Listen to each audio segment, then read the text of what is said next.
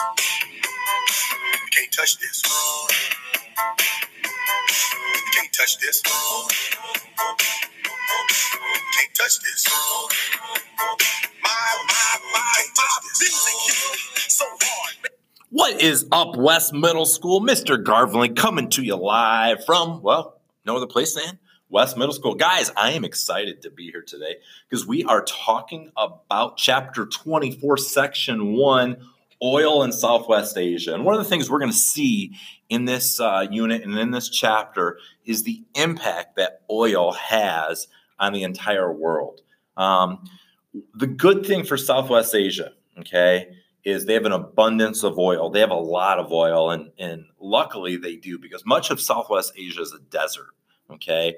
It's very barren, it's very dry, it's a very tough living environment. And so there's not a lot of other resources that are available to them, but hidden beneath the region's deserts are vast reserves of oil and natural gas, okay? And more than half, think about this, more than half of the world's proven crude oil lies under Southwest Asia.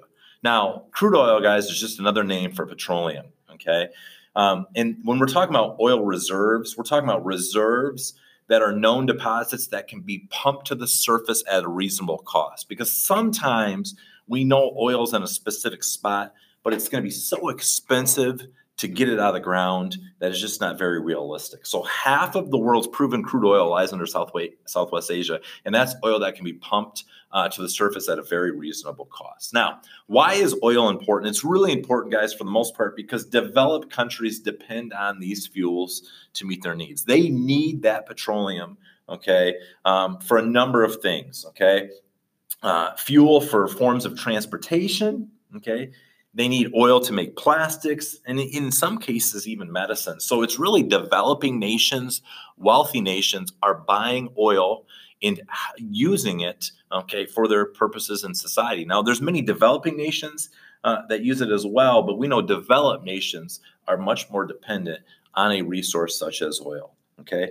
Now, we really are going to find out in this chapter that Southwest Asia, for the most part, is a bunch of haves and have-nots. Okay. By that, we mean there's plenty of countries in Southwest Asia that continue to gain wealth.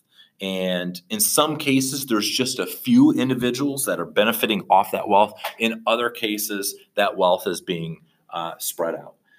Now, Southwest Asia is rich in oil reserves, but it lacks a lot of other resources, basic resources. Some of those basic resources are things like water. Because it's in the middle of the desert, water is a scarce resource, okay? Oil is a non-renewable resource, meaning when it's gone forever, okay? And so although that resource has a high value now, we're going to kind of keep an eye on supply and demand. If oil ever becomes scarce, the value of that oil will drastically increase. So excited to talk about oil and the impact it has in the world and get into chapter 24, guys. Hey, thanks for tuning in. We'll see you later.